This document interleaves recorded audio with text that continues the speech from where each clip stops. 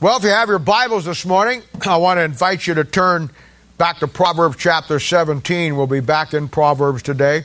Last week we had anniversary weekend and we focused on where our church had come from and talked about some things there. But today we'll be back in the book of Proverbs chapter 17. You know, as you remember now, these Proverbs have been basically, we've been looking at each one as a single concept. They're just invaluable. They're really incredible.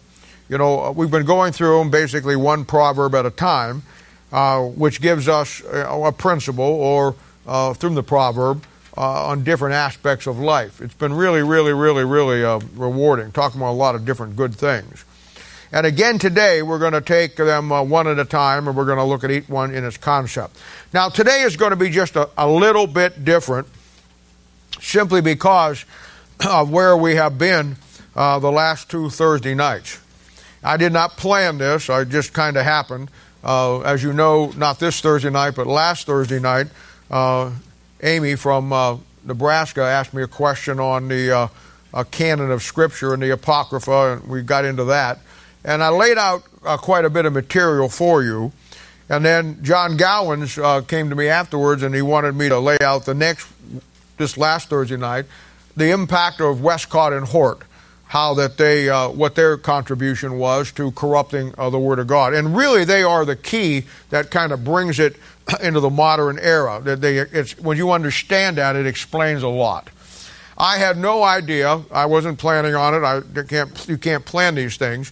And I really never looked at it quite this way till on Monday morning. I always start, getting ready for Sunday. I kind of get it in my mind what I want to do.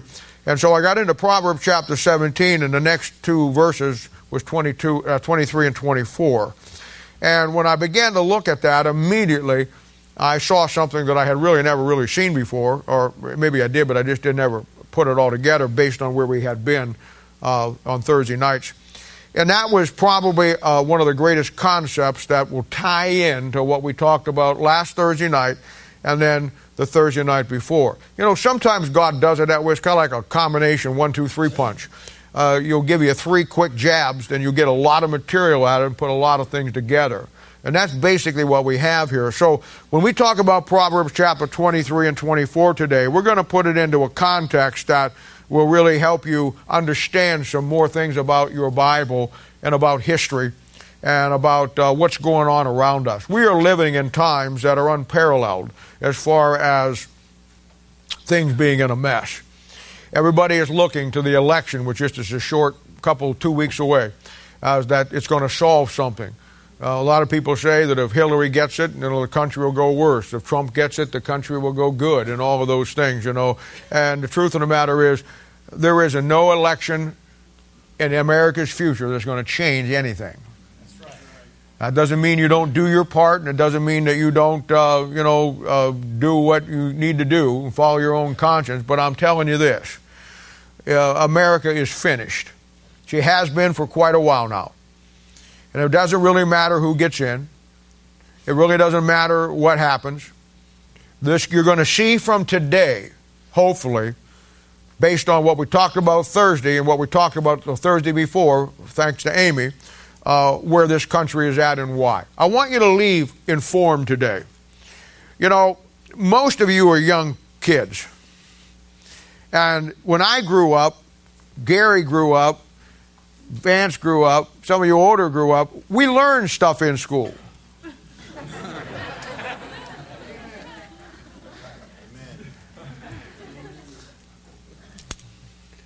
I mean,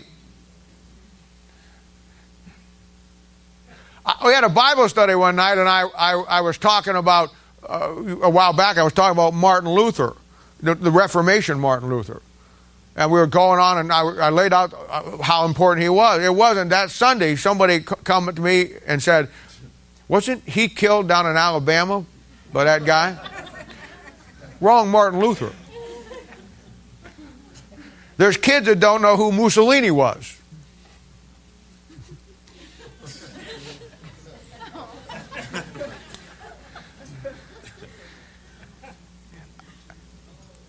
Kids in school, you learn a lot of good things, but you know what's missing in school? And it's by design. Many of you know math much better than I do. Calculus, geometry, Gibraltar, all that stuff. I know nothing about math. I don't have to worry about it. But you learn a lot of good things. But you know what's missing in school? History. History's missing in school. And it's by design.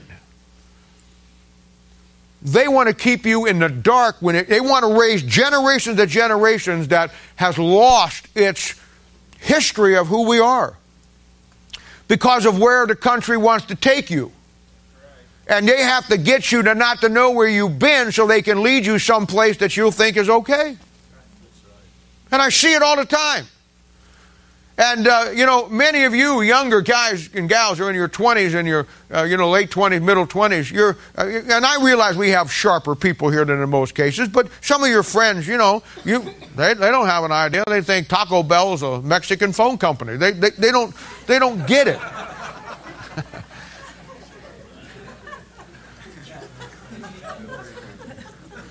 I had a kid one time, we were talking about raising minimum wage for manual labor, and he thought that was the president of Mexico,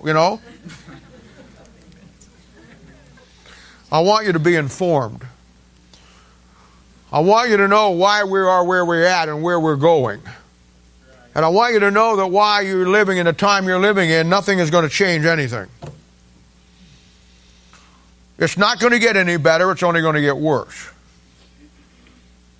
And there's a reason for that. And I want you to understand, based on the last 2 Thursday nights, where this thing is going. I think today it will help you. Proverbs chapter 17, verse 23 and 24. A wicked man taketh a gift out of the bosom to pervert the ways of judgment. Wisdom is before him that hath understanding, but to the eyes of a fool are in the ends of the earth. Drake, would you stand up and ask God blessing on the sermon this morning for me, pal? Thank you so much, Lord, for everything you do in our lives, Lord. The fact that you came down and died for our sins and suffered on that cross so that we can have a relationship with you and have salvation, Lord. And I thank you so much for your word, Lord, how it leads and guides us into all truth and shows us the truth about what's going on in this lifetime, Lord. And though it gets scary, Lord, we still have your perfect, infallible word, Lord. And we can cling to it with all we have, Lord, and it will always prosper us and help us along our way. And I pray that you'll just give our pastor, Lord, the words to say, to speak to our hearts, to convict us, and just to motivate us to grow deeper in our relationships with you and to learn more about your word, Lord. I pray all these things in Jesus' name. Amen. Now, verse 23 says, a wicked man taketh a gift out of the bosom to pervert the ways of judgment. Now, the verse is very clear, and it's talking about bribing somebody. It's talking about using bribery, taking a secret gift out, giving it to somebody so you can get something the way you want it, or you can get something for yourself. And of course, we all know that this is business as usual in the business world and certainly the political world. The political world and people who are involved in politics will use their power and the ability to be in a position to make money by perverting a judgment. Getting something for somebody by getting a kickback or getting a payoff. For time and eternity, construction companies that wanted government jobs or government contracts, they would find the right people, get the right things to them to get the contract. In Washington, we have what they call lobbyist groups, and they're for big corporations. They'll lobby against something. They'll have what they call special interest groups. Wall Street with the bankers, the tobacco companies, the beer companies, all will get whoever has the power to get what they want. They'll get them free paid vacations to the Bahamas. They'll give them free gifts. They'll give them free cars. They'll give them monies. They'll give them all expense tickets out to wherever around the world they want to go, all because they're giving them a gift. So they will pervert judgment in some way that it will benefit that person. People are fed up with the corruption in Washington. They really are. And, one of the reasons that Trump is so popular is because people think that he will put an end to the corruption in Washington because he says he will. I mean, it doesn't matter to me whether he does or he doesn't. Fixing the corruption in Washington is not going to fix America. You have to fix the corruption in the pulpit before you can fix America. It's just that simple. But you know what? They'll never get it. Write my name in. Vote me for president, and we'll get the thing going. We'll be in a war in 2 days, I guarantee you, with the whole world. Last couple of weeks, 3-4 weeks, the thousands of emails have come out allegedly Hillary Clinton, who used the Secretary of State's office to make all kinds of money and all kinds of deals, giving foreign governments access to her for them making a donation to her. I don't care. I'm sure allegedly probably Trump did the same thing. You don't get where you're at in this world and make a lot of money by not playing the system. You just don't. And honestly, that's why a real Bible-believing Christian could never be in politics and never be a politician. I hear people all the time, well, he's running for governor, or he's running for this, or he's running for that, or she's running for this, and they're a Christian. The moment they say that, I don't want anything to do with it. You can't be a Bible-believing, Bible-honoring Christian and be in politics. I shouldn't say, you can for about 15 seconds. Because you can't play the game. You can't play the game. You know why I'm not popular among other preachers in other churches? A number of reasons. But you know why I don't have anybody has anything to do with me and they look at me and us as oddballs? You know what the bottom line reason is? I don't play the game. Never have. Never have.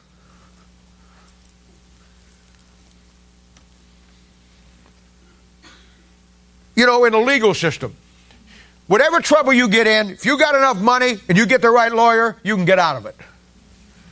There's nothing that can't be fixed today almost without exception. And, you know, and I've always thought it was strange, and this is probably just me. You know, the office of the President of the United States pays $400,000 a year. If you run a 4-year term, that's $1,600,000 that you make as an income. Senators and congressmen make much less than that. And yet, I've often asked myself, why would somebody in the right mind spend $400 million in an election campaign to win a job that only pays $400,000 a year? I'll tell you why. Money and power. When you get into position and somebody wants something, they'll have a secret gift inside their bosom that they'll give you. All expense paying trip to Paris for 2 weeks. Lake Tahoe in the finest hotel. All the things that you ever wanted. The kickback. That's why. And I'm going to tell you something. Not only do we see it in politics, we see it in Christianity. We see it in churches. We see the same thing. I had a guy one time that I knew, and he was a friend of mine. He was a missionary to a certain group of young men that were in the military. And he had a guy that, he had a place that they worked out of. And he would travel around and preach. And he was a good preacher. And he would raise money for his deal. But he always needed money. He never had enough to get what he needed done. So he was always working the angles. I had another pastor that I was friends with that was out west in a little place called Montana. And this guy went out and preached for him. Here's the way they play it. The pastor got up, introduced the missionary. The missionary got up, church about this size, already really taking good care of the pastor financially. You know what he preached? He preached over there in 1 Timothy where a bishop is worthy of double honor. And he told that church that you're not doing right before God if right now tonight you don't double his salary. And on the spot, the church being full of good people who want to do what's right, they voted that night, doubled his income. And the missionary got all the money he needed then. See how it works? He'll be preaching here next week, by the way. I wouldn't let him within a 1,000-mile radius of this church. That's what they do, kids. That's the way it works. It just isn't in government. It just isn't in government. It's everywhere. It's in Christianity and everything you see. I've seen pastors come to the place where they'll give out the office of, they want an agenda that they want to get done, some things that they want to do. So they'll pass out in big churches the title of deacon. But to them, it's status, it's power. He'll give you the title of deacon, but in the deacon's meeting, you always give him what he wants. See how it works? It's exactly how it works. It's worked that way for years. Rich and powerful people using what they have to get what they want by a gift out of the bosom. And I've seen it all of my life. And it's a thing where that's the way it just works.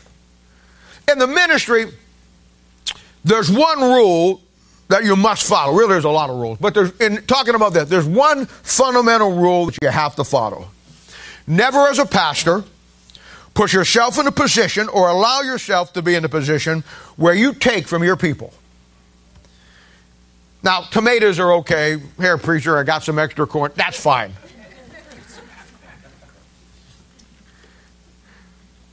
But don't expect to get something free just because you're the pastor.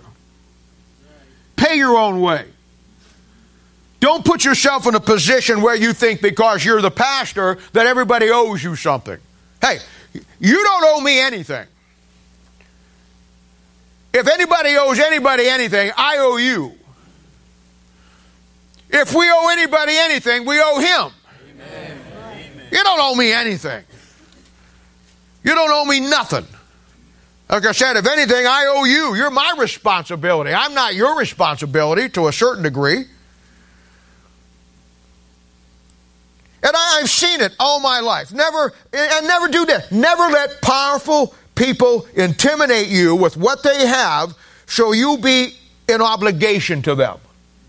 Years ago, we had a guy in another church that I was associated with. He was a very powerful guy, and he was a big business guy. He came up to the pastors, and we had about, 20 staff members, probably 19 more than we needed. And he would come up to them and he'd say, he was always everything. And he'd come up to those guys and he'd say, you know what? I appreciate what you do in this church. And I know you don't make a lot of money. You know what? I want to buy you a new suit. Well, these guys would just, oh, well, thank you. Yeah, that's great. Oh, yeah, I like that. I really would. Oh, yeah, thank you so much. So he'd take them out. He'd take them someplace nice. I'd buy my suits at Target. You're laughing. They got some good suits there if you can buy the pieces and match them up. Sometimes the shades are a little off, but the lighting always helps out. So as long as you stay out of the bright sunlight, you're okay. But anyway, you take him down there to Jack Henry's. Some $400 or $500. I'm not talking about a Sears and Roebuck. I'm talking about I remember back when seersucker suits were in. Remember those? I had one. Sears had the suits, and I was a sucker. I bought one, But he'd tell you about $500 suits. They come back Sunday morning, because we all had to wear suits back then. And he came up to me one time and he said, hey, man, I appreciate what you do around here. I want to take you out and buy your new suit. And I said, well, I really appreciate that. But you know what? We just had a missions conference last week, and honestly, that missionary that was here, he needs something more than I do. Why don't you just take what you were giving to me and give to him? Now, he got upset at that because I was refusing his gift. I knew what he was doing because I knew what he did to the other guys. He was in business. So he would buy them, get them obligated to him, and then when he wanted names for his mailing list for his business, he'd come and ask them for their Rolodex, the people on their rolls. I'm not giving you anything. And you know why I can say I'm not going to give it to you? Because I'm not obligated to you. Oh, it goes on, kids. It goes on, man. That verse is so true. You ain't seen nothing yet. We're just getting warmed up. We're just like an F-14 down on the runway, just warming up the turbines. Wait till we get taken down the runway here. Pay your own way. Give to others without ever having an ulterior motive of getting something back. Because in New Testament Christianity, it'll be just like in politics. There'll be people who try to buy their way into everything with bribery. A gift from the bosom. Now, doctrinally, I mean, that's easy to see. That's an easy concept. But doctrinally, here's where we're going to get into it.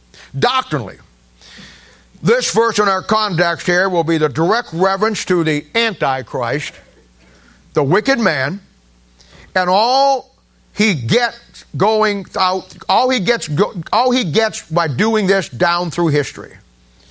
And there's so much in this verse doctrinally. Important to know how that the devil and the Antichrist works down through history and has prepared everything the way it is today for what's coming our way.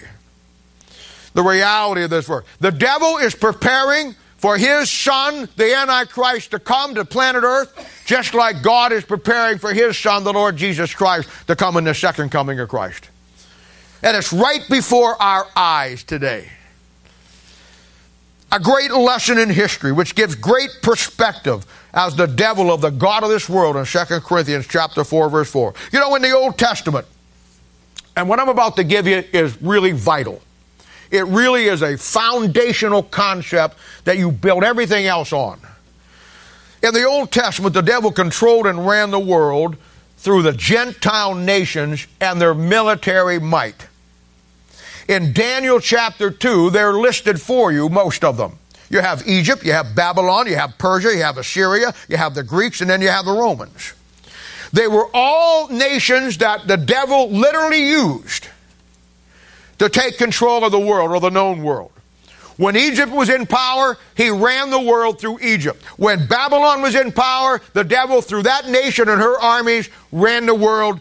In Persia, Assyria, when the Greeks came into power with Alexander the Great, the whole known world was conquered by the Greeks. And when the Romans got into power, they finished off what Alexander the Great couldn't get done, and Rome conquered all the world. All roads lead to Rome.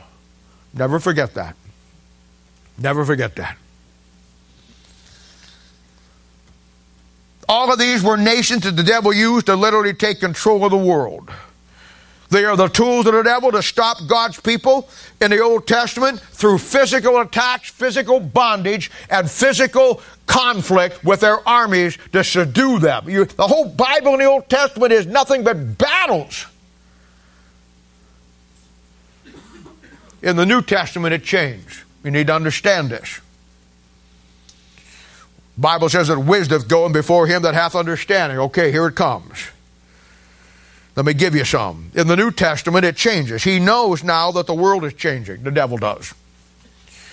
So he has to change his tactics and change his plan. This is the great concept of going from the kingdom of heaven, which is a literal kingdom built on literal nations where they fight literal battles, to the kingdom of God, which is now a spiritual world where we wrestle not against flesh and blood, but against principalities and powers and spiritual wickedness in high places. It's a masterpiece of understanding. In the literal kingdom of heaven, he fought with nations to subdue God's nation. In the kingdom of God, he fights a spiritual warfare to destroy God's church. And in both cases, his goal is to run the world and prepare the world for the coming man of sin. You do remember that the devil's number one goal when he was back there in Ezekiel chapter 28 and Isaiah chapter 14, his number one problem was that he wanted to be like the Most High God. He hasn't lost that desire.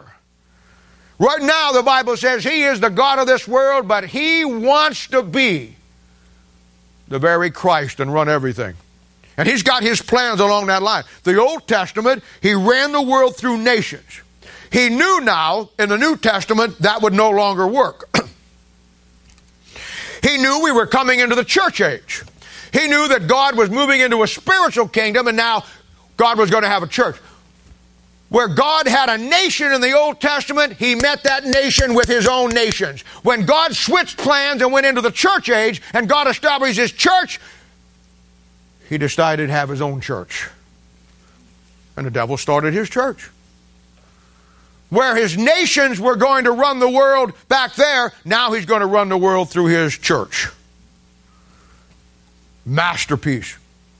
Master plan. So we needed a church. He needed a church to counterfeit God's church to control the nations of the world through his church. And to do that, what a master stroke of genius. And to do that, and in time he did that. I'm going to show you in a minute. And the key event that took place right under the noses of every great historian, saved and lost, they missed it totally and completely. Will Durant wrote about, he's a historian, he wrote about 20 volumes on church history. One of his classics is Comparing Caesar and Christ. He did a great one on the Renaissance. He did one on the Reformation.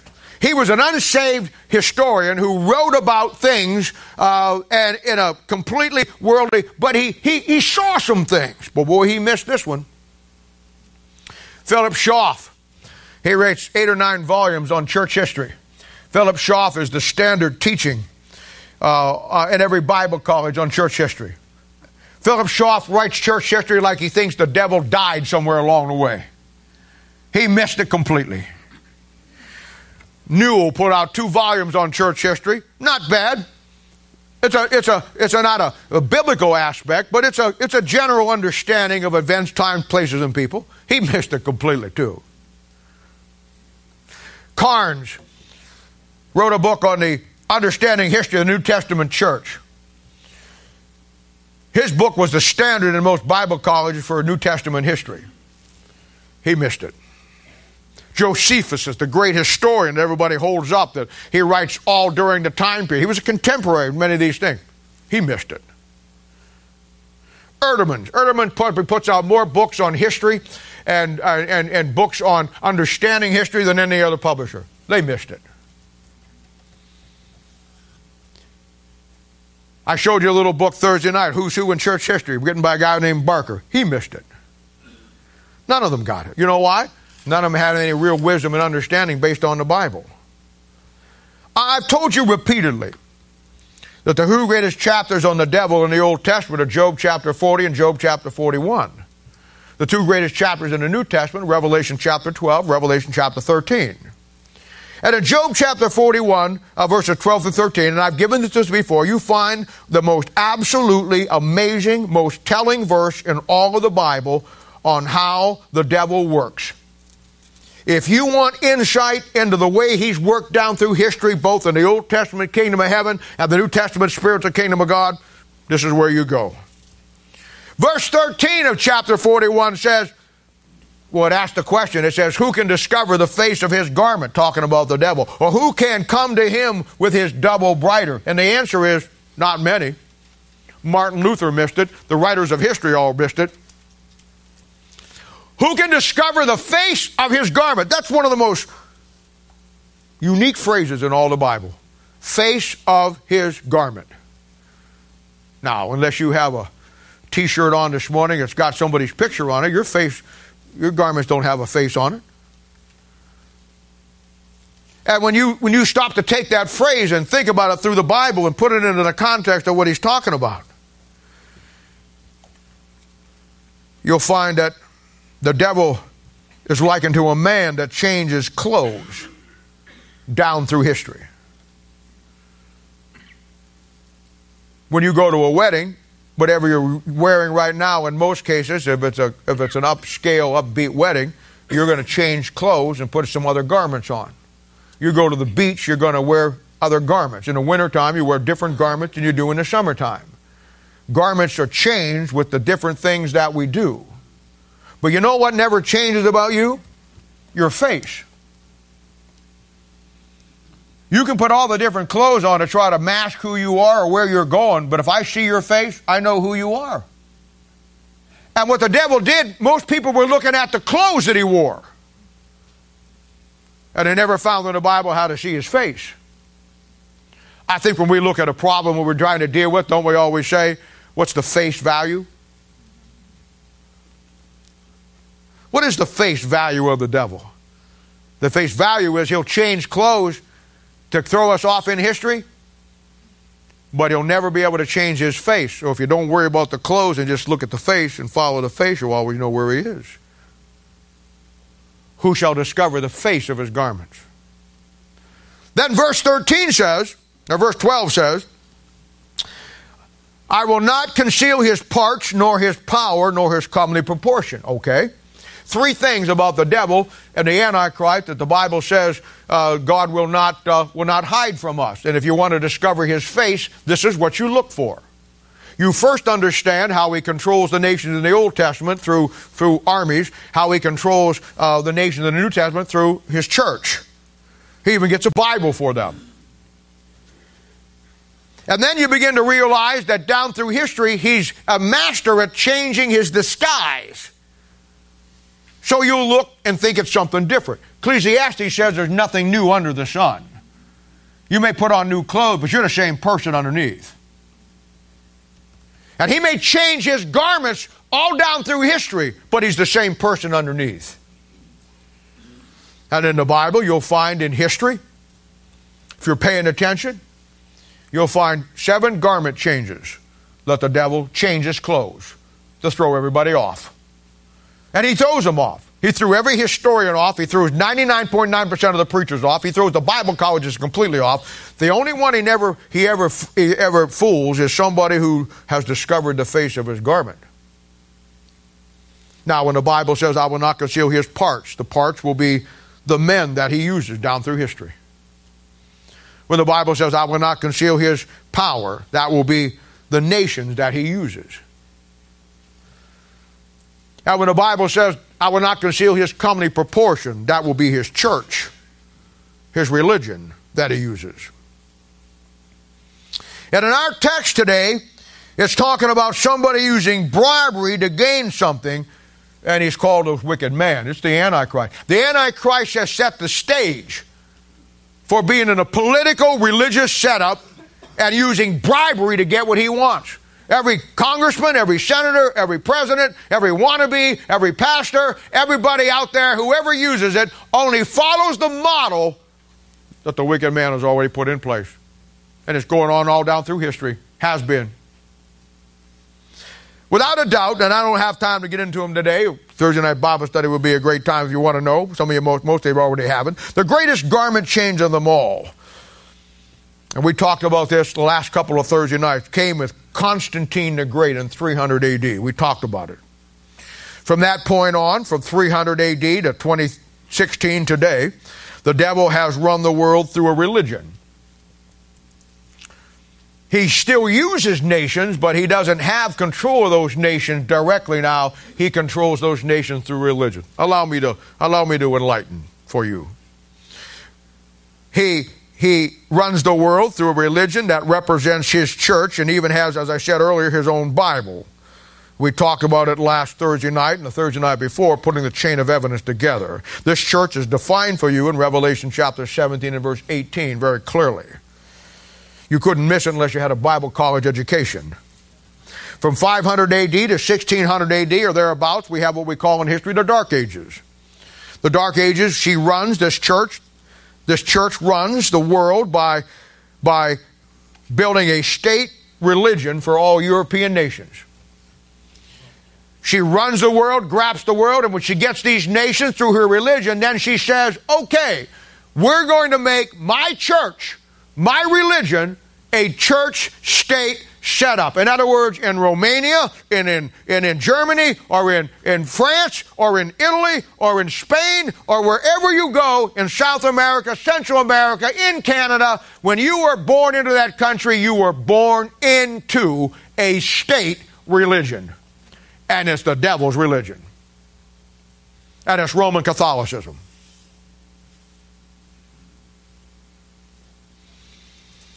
We're going to celebrate Thanksgiving coming up here in just a few short weeks.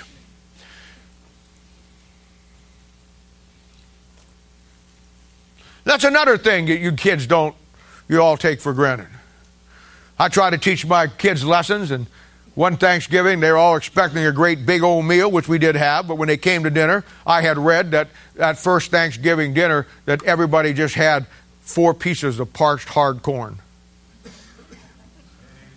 So as my girls came in to eat that day, on their plate was just 4 little hard kernels of corn. They didn't get it. Dog ate the corn. Threw it up in the living room yesterday. So much for the Pilgrim's Progress at my house.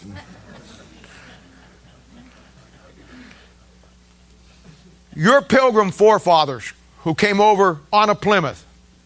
Kids, not in a Plymouth, to Plymouth. Got to make it clear today with some of these kids.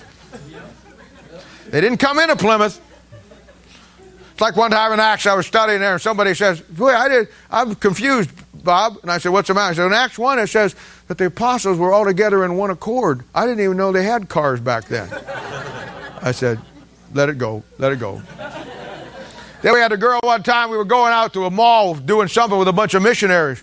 And she was a nice girl, but she wasn't the smartest, brightest light bulb in the box. And we're standing at the big mall entrance where they have the big sign, where all the shops are on them. And there's a little red light there that says, you were here. She looks at me and she says, how did they know that? She's the same one. We're driving down the road and saw a sign, deer crossing. You want to know how they made the deer cross right there. You got to be pretty explicit today when you're talking to people. Your Pilgrim fathers came over to get away from that church-state setup that was persecuting them. There wasn't a pilgrim on that Mayflower that hadn't either himself or lost somebody to the Inquisition of Europe through this church-state setup of the Roman Catholic Church that persecuted them. When they came here with the Geneva Bible. That is the forerunner of your King James Bible. They came here looking for religious freedom. They came here to get away from a setup in Europe that was landlocked, that the Roman Catholic Church had locked down tight, that if you didn't become a Roman Catholic, you couldn't get a job, you got persecuted, and worse, on your best day, and got killed and murdered and assassinated on your worst day. They came looking for religious freedom. You don't hear anything about that. At school, you dress a bunch of kids up with blunderbusses and big hats with big belt buckles, and they walk around. Nobody understands the history of why they came to this country. They were being persecuted by the devil's church, and they were looking for a place that they could believe the Bible, teach the Bible, preach the Bible, without somebody kicking their door down in the middle of the night, putting them in jail. It's lost today. She ran the world by using religion to grant favors, bribery, to get political persuasion, to get kings, that she could use those nations to stop the Word of God and God's plan by wiping out Christianity. And today, I have never seen a more stupid Christianity than today. The neo-evangelical crowd has lined right up with the Roman Catholic Church. We look at the social issues in our country. We look at the problems in our country. We look at abortion and all those terrible things that go on. And here we find somebody that's an ally in some of those things. So we try to lock hands with them to do good. Let me tell you something. The devil has played that card all down through history. What is missing today is the fundamental truth that separates everything and keeps it clear. No Bible doctrine being taught anymore. I'm not saying this because it's me, because it isn't me. But I'm going to tell you, you're hard-pressed to find a church that will give you the truth on doctrine today. All you get is a bunch of fluff.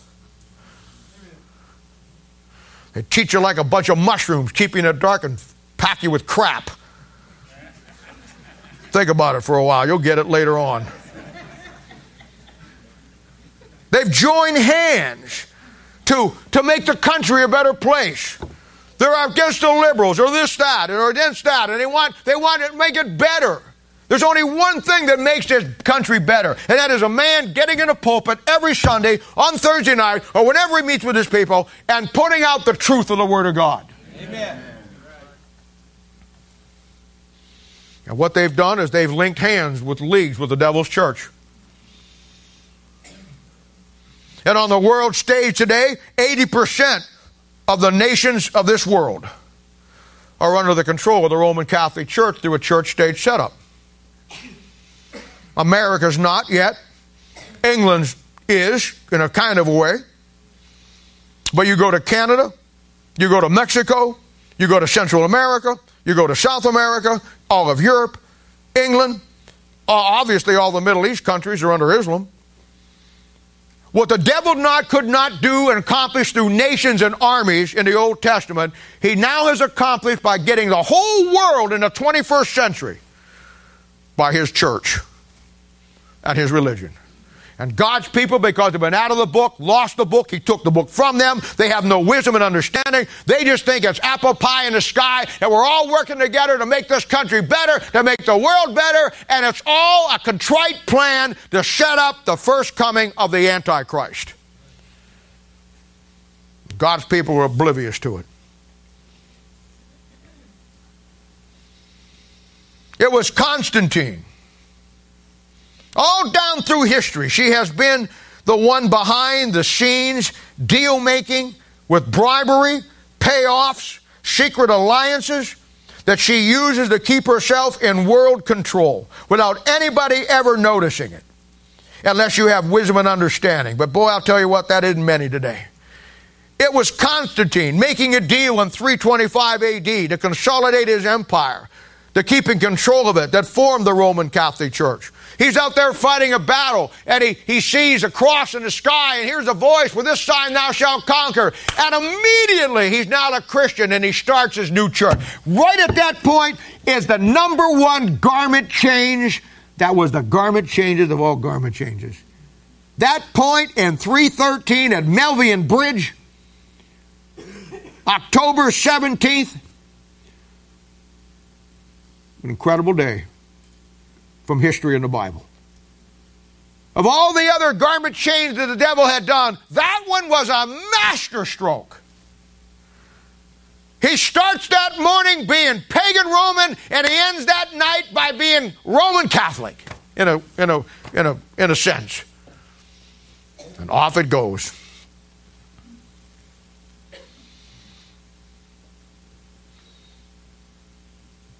And now you have the symbol of the cross coming into Christianity. You kidding me? The cross has never been a symbol of Christianity. Galatians says, cursed is he that hangeth on a cross.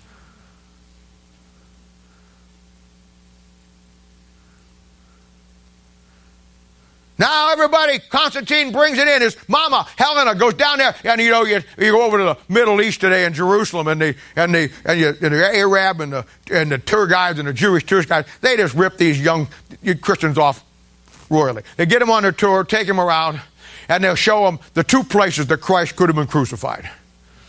They'll take them down to the Church of the Holy Sepulchre inside Jerusalem. They'll take them outside the city where Gordon Calvary, and everybody says, "Oh, it's just so wonderful. Oh, the Church of the Holy Sepulchre. Oh, there's the cave where Jesus was." You know how that thing got going? Constantine's mama, Helena, took a pilgrimage down to Jerusalem. He just started the Roman Catholic Church. It's on its way. She goes down to Jerusalem, and she finds, believe it or not, she finds a piece of the original cross that Christ was crucified on. Golly, we got it now. She runs back, tells her, "Son, I found the cross, a piece of the cross." "Mama, where'd you find it?" "Right here in this garage sale." Constantine goes back, buys the property, and on that spot builds the Church of the Holy Sepulchre. Hey, by the time you want wisdom and understanding, here it comes. By the time you get to the 15th and 16th century, there's so many pieces of the cross in the Roman Catholic churches in Europe, you got enough to build Fort Apache.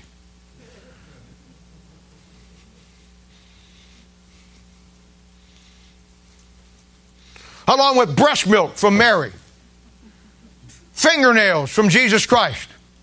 One church actually claimed to have the blood of Christ in a bottle. You got the Shroud of Turin. I told you before, I wasn't even right with God. I don't even know that I was saved. And I was in Europe, and they were taking us through these Catholic churches and all these things in the wall here, and there was a skull. And I asked the guy, the monk, I guess, I said, "Whose skull is that?" He said, "That's the head of John the Baptist. You know, he had his head cut off." And I said, "Oh, yeah, that's okay. I remember that." 2 weeks later, we were someplace else in southern France, or I forget where it was, Lyons, France, down there someplace. We had another one, and there was another skull, and I asked this monk. I said, because I'm thinking, I knew who the last guy was now. Who's this one? And this is an honest-to-goodness true story. I mean, I have a tendency to lie when I preach. Not this time. I looked at that skull, and I said, whose skull is that? He says, oh, that's the head of John the Baptist. I said, well, we were just at the other place 2 weeks ago, and there was a skull there, and he said, that's the head of John the Baptist. How can you have two heads of John the Baptist? And he thought for a minute, and he says, oh, I know. This one's when he was a boy. That's what he told me.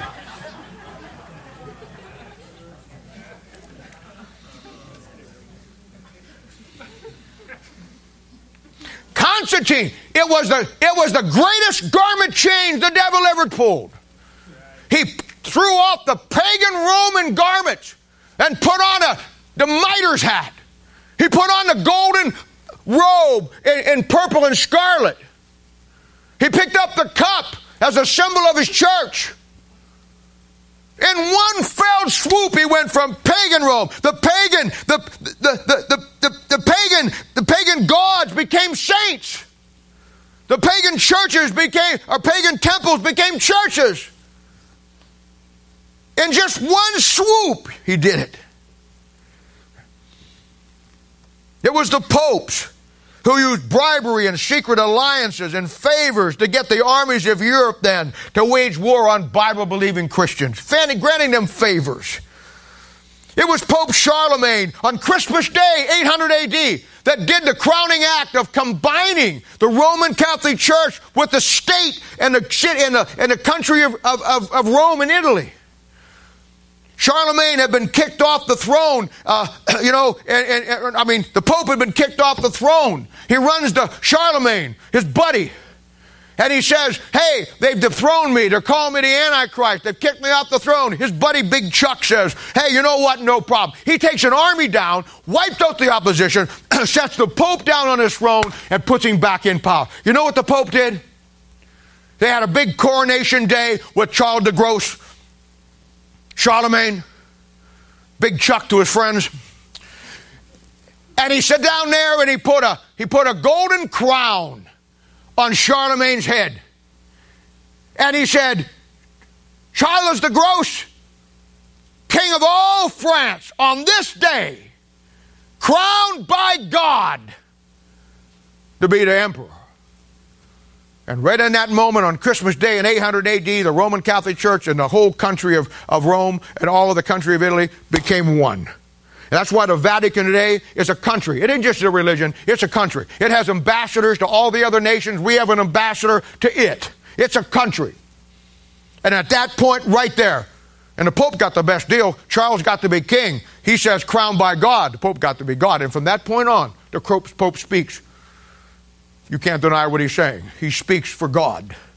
Incredible. Deal making, it all goes on. It was the Pope in 1095 who bribed the nations of Europe to fight in this holy war, the Crusades. It was the Pope in 1588 that bribed Spain and said, I'll give you all the possessions and let you have England as a Roman Catholic state if you go in and bring that Protestant nation back to me. And you remember, England didn't have a navy. The Spanish Armada was the greatest navy in the world. And that Spanish Armada in 1588 sailed down to take that little country where your King James Bible came from and put them under Roman domination because the Pope had made a deal through bribery to let you have this if you give me this. And all England was on her knees praying for the deliverance of God from that church. And they sailed into the English Channel. And the worst typhoon in 200 years showed up and sunk the whole Spanish Armada. You see, get it. They didn't need a navy. They had a book. Amen. And when you have the Word of God, you don't need what this world offers you to protect yourself. God Himself will take care of His people. We've lost that concept.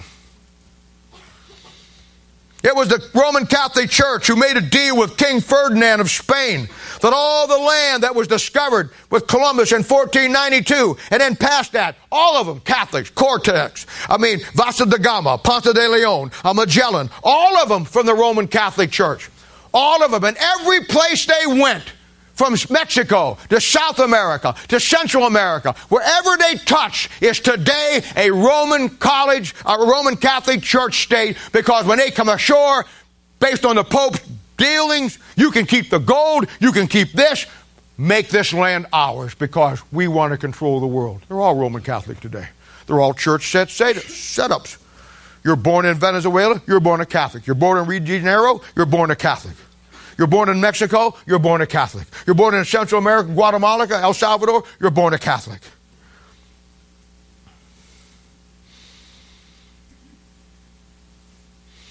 You know, God's hand in America is an incredible thing. If you study Columbus's log books, he was the first one. He's given credit for discovering America. He really didn't. He discovered a little island, not the country of San Salvador, but El Salvador, a little island in the Caribbean down there off of Central America. If you look at his logs, he's gone for weeks and weeks and weeks and weeks and weeks, months without seeing land.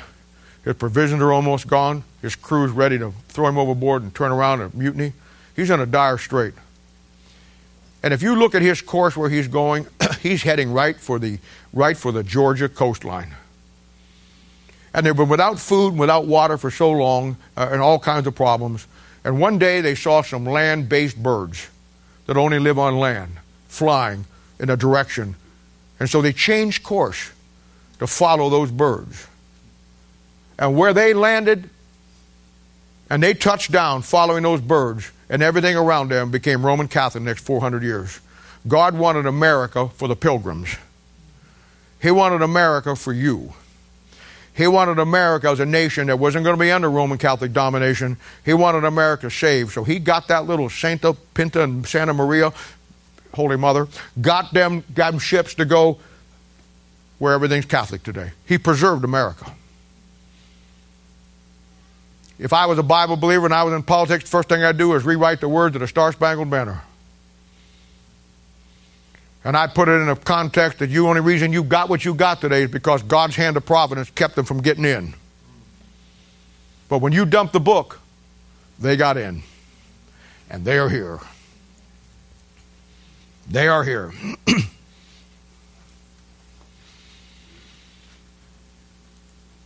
It was Rome that made a deal with France in our early years of our country, 1754 to 1763.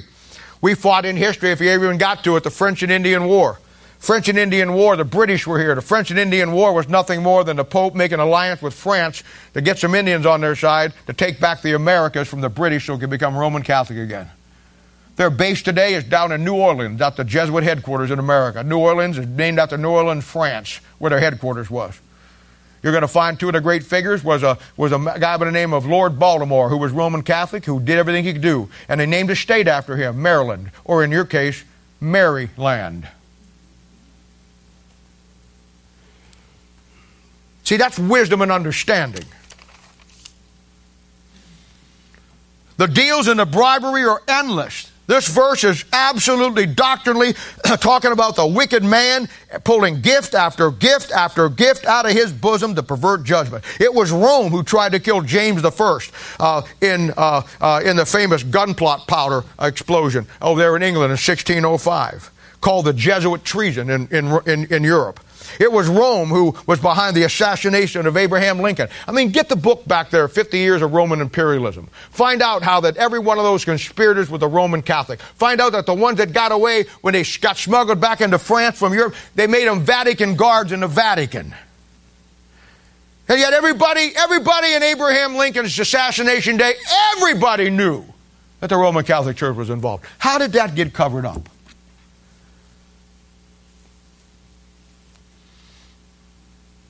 It was the Roman Catholic Church that was behind the assassination of Archduke Ferdinand of Austria that started World War I.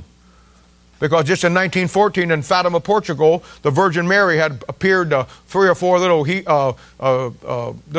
girls down there in Portugal and gave their 3 secret messages. And the secret messages all came down to the fact that God was going to defeat communism. And 3 years later, the Bolshevik Revolution came on with Lenin, Trotsky, and all communism came into being. And the Roman Catholic Church, to this day, has used her bribery and her power to get our nations to stop communism so Roman Catholicism would carry on.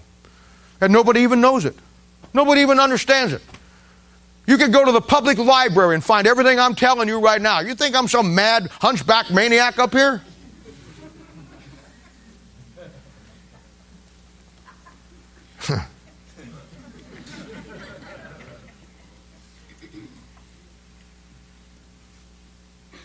It was the Roman Catholic Church that backed Adolf Hitler in 1933. Yes, sir. So he could have the Sudetenland. And the deal was, you know what? You can have the Roman Catholic Sudetenland and annex it into Germany, but you fight the Russians and the communists for us. Adolf Hitler was a Roman Catholic. He killed 6 million Jews, responsible for about 19 million Russians, 250,000 Americans, God knows how many civilians. Roman Catholic. On his belt buckle, Gott ist uns, God is with us. Never excommunicated from the church.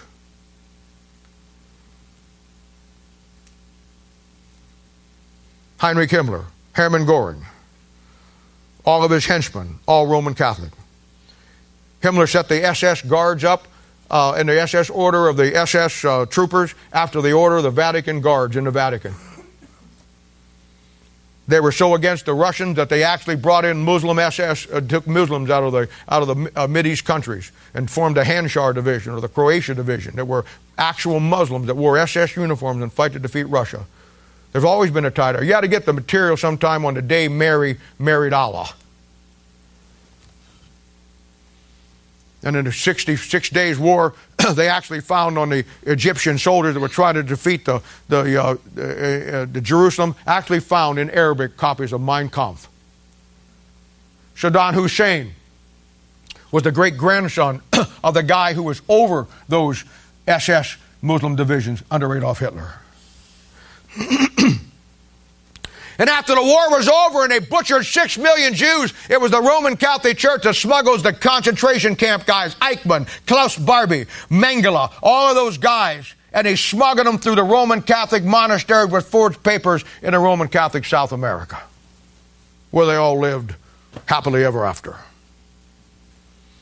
It was Rome who bribed her way into the United States to get all the government seats held by Roman Catholics to get America into Vietnam so she could stop the worldwide movement of communism.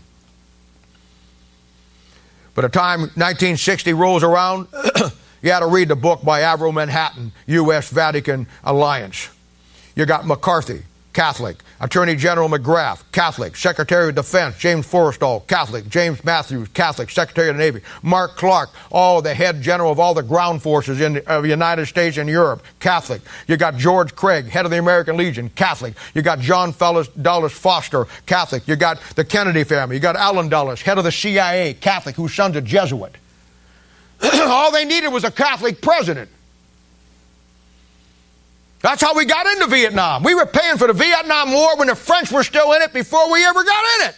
The French got defeated. Cardinal Spellman out of New York pulled the strings with the political movement. They made their deals. And we went to Vietnam. When we got to Vietnam, I forget the guy, Niang or Nayang, those guys' names always throw me anyhow. He was the president.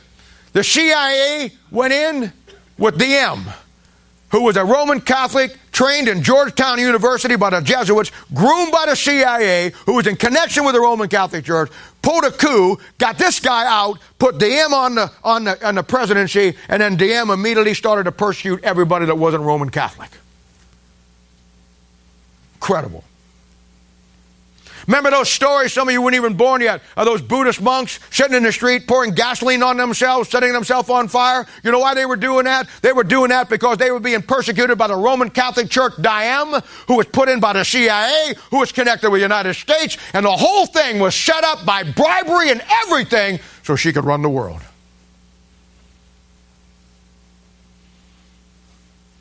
Is this going out live? I'm going to be careful taking the dog out tonight.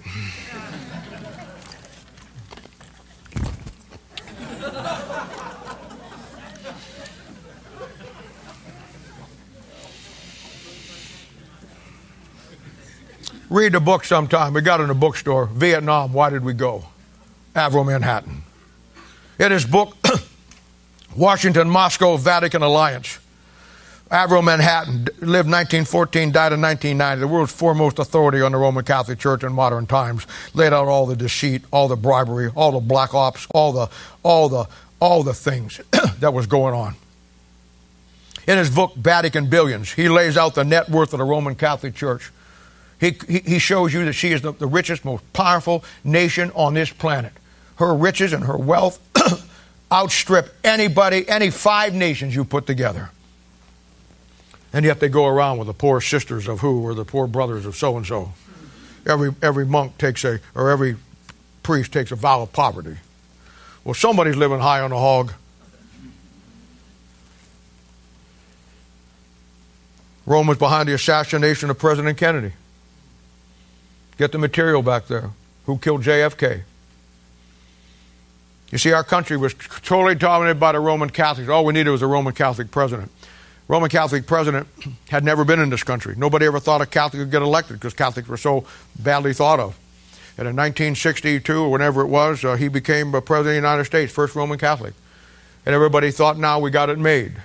We were already in Vietnam. And it is an incredible thing. But you see, Jack Kennedy, with all of his problems, he wasn't Rome's puppet. He really wasn't.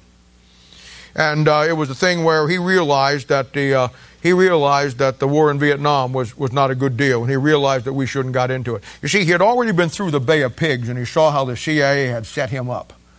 And the Bay of Pigs, Cuba, trying to take Cuba and dethrone Castro, was a fiasco, and he got hit for it. This is where the famous line comes from that I use all the time. I learned them through history. He had to be, as being the president, he had to take responsibility for what the CIA did. But he started to demand the CIA. He was going to get back. But he made this favorite line. With a disaster in the Bay of Pigs, he says, you know what? Success has many fathers, but failure is an orphan. And that is so true. He saw what was going on in Vietnam. Some say that Billy Graham won him to Christ. I hope he did. I don't know. But on October the 11th, 1963, he issued the Executive Order 263. Sometimes if you Google it, you'll find NSAM 263. That's National Security Action Memorandum. And in that executive order, he said that we're going to pull out of Vietnam. Roman Catholic Church couldn't let that happen. CIA couldn't let that happen. Nobody could let it happen. This whole country was run now, and Rome was firmly in. She was firmly in. On October 11, 1963, he said we're going to pull them out. On November 23, 1963, just a few short weeks later, he's assassinated in Dallas. And Lyndon Johnson becomes President of the United States. The first thing he does is rescind that executive order, put us back in Vietnam for the next 10, 15 years. Wisdom and understanding. You want it? It's in the book.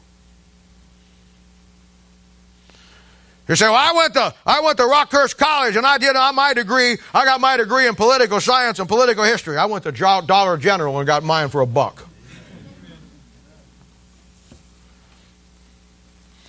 And today it's everywhere around us. The wicked man has invaded Bible Christianity in this country completely. Through secret gifts out of the bosom.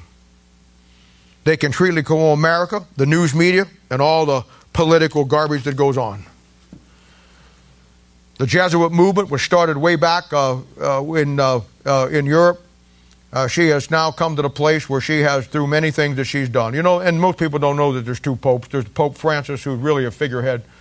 The real guy that gets it done is the Black Pope, who's the general of the Jesuit movement. They just hired a new one, or elected a new one. Arturo Sosa, or something like that. But you stop and look at it.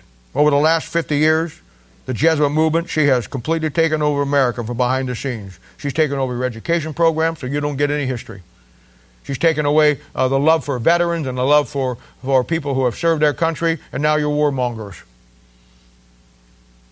You saw the thing in the news, I don't know if you saw it or not, that the California National Guard went over when they were so desperate for troops to go over and fight in the Middle East. They offered these National Guard guys bonus checks if they'd re-enlist. $15,000, $10,000 that they'd re-enlist. So all these guys took the money and all these guys went over. Some of them fought 5 more tours over there. And now today, our own government, our own military, saying they want that money back, and they're suing them, putting liens and loans on their money to get it back after they told them they could go and they give it to them, and we fought for this country. What is wrong with this country? Well, whatever is wrong with it, Hillary's not going to fix it, and Trump ain't going to fix it either. I'll tell you who's going to fix it. Right over there.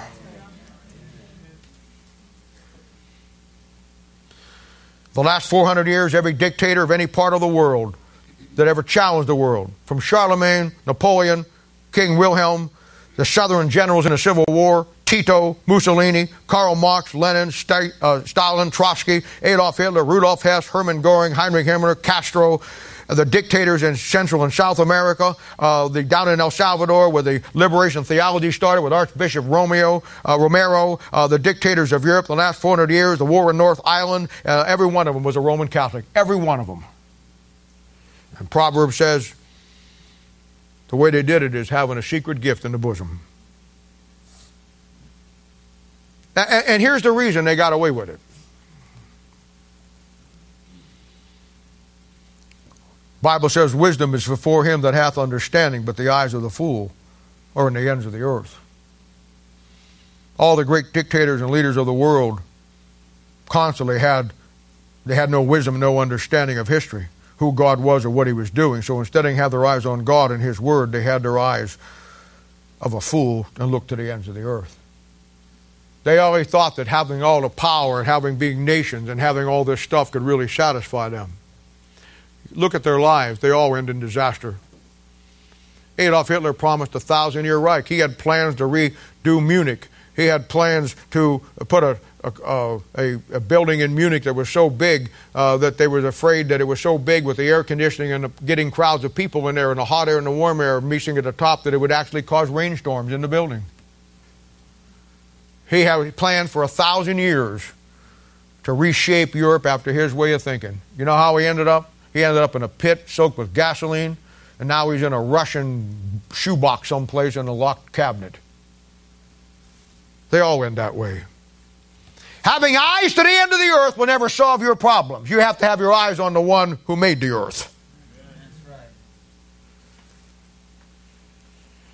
right. And you ever go into the place where they see what God is doing and fall easily prey to the wicked man who will bring in under his own religion the control of the world. Today, his church stands as the number one religion on the world. I don't care if it's Fox News, CNN, you go ABC, NBC, wherever you want to go. When the Pope comes to this country, it's a media fiasco. It's the Roman Catholic Church in every aspect of everything in this world as the number one precedent. That's what the devil wanted. You and me in a bomb shelter basement, we're nothing. The world looks at us and thinks we're just a cult. We're a bunch of just goofy people that are all messed up, they don't understand. And yet, you're the ones that have the truth. He has painted the picture for that garment change. Incredible. That was the 6th garment change, by the way. And there's only one garment change left. And it's right around the corner. Yes, sir, it is. The whole world thinks his church is the greatest church in the world, and the whole world thinks his Bible is the greatest Bible in the world. He did his work well, didn't he? Got to take your hat off to him. Not wearing a hat, but if I had one, I would. Now let me, in the last few moments here, let me give you the smaller version of this same exact thing that is in a practical way for you and me, what we can learn from it. God's people do the exact same thing, just on a smaller scale. Hey, when we get our eyes off of God and his word, and then we put our eyes and focus on the world and not God anymore, when a nation does that, it falls into apostasy and gets deceived and gets destroyed. And so would a child of God. When you get your eyes off the Lord and the Word of God and you start putting it to the ends of the earth, it's always going to wind up bad for you. And you know, as I thought about this, I thought about the term, the ends of the earth. I love the Bible, the way it puts things in a common, general thing, the way yet when you stop and think about it, it brings up a whole concept. The ends of the earth, the ends of the earth. You know there is no end to the earth? The ends of the earth is sphere. circle. Isn't that the true way life is when you don't do what God wants you to do and you go after the world? Your life is just one big circle. One big mess. Just one revolution after another of more problems, more heartache, more trouble. You'll go through the same scenarios, same problems, same people, same circumstance, same thing. It's just one big endless circle. That Bible's an incredible book. Amen. And all down through history, the devil wants to rule the world. And in the Old Testament, he did it by nations. And he brought those nations in, and he got those nations together where he could control them to wipe out God's nation. But he knew there was a time coming when those nations wouldn't be able to get it done, so he had to get a church, because God got a church. He went from the kingdom of heaven to the kingdom of God, and now it's God's church up against his church. The great key to the Bible and Christianity is for you and me to keep our eyes fixed on two fundamental things. One, the coming of Christ. Two, the establishment of his kingdom. You keep your eyes focused on those two things, but everything you do, you won't get too far out of line. That puts all history in perspective. It puts all of our life in perspective. Thursday night I showed you a book, Who's Who in Church History. And it was a good little book. Non-biblical church history, but it's a good little book. But you know what? A better one than that is the Bible itself. Because the Bible itself will show you who's who in God's plan. And when you couple that with history, you know who the good guys are and who the bad guys are.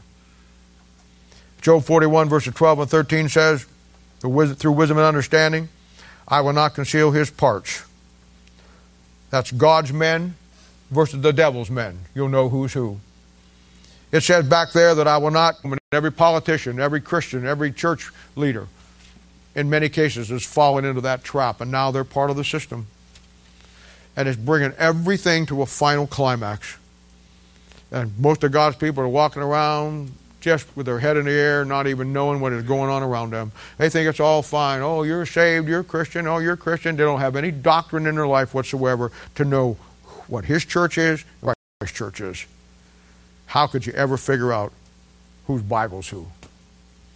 See, I don't want you here uninformed. I want you to know what's going on here. I want you to know what God is doing.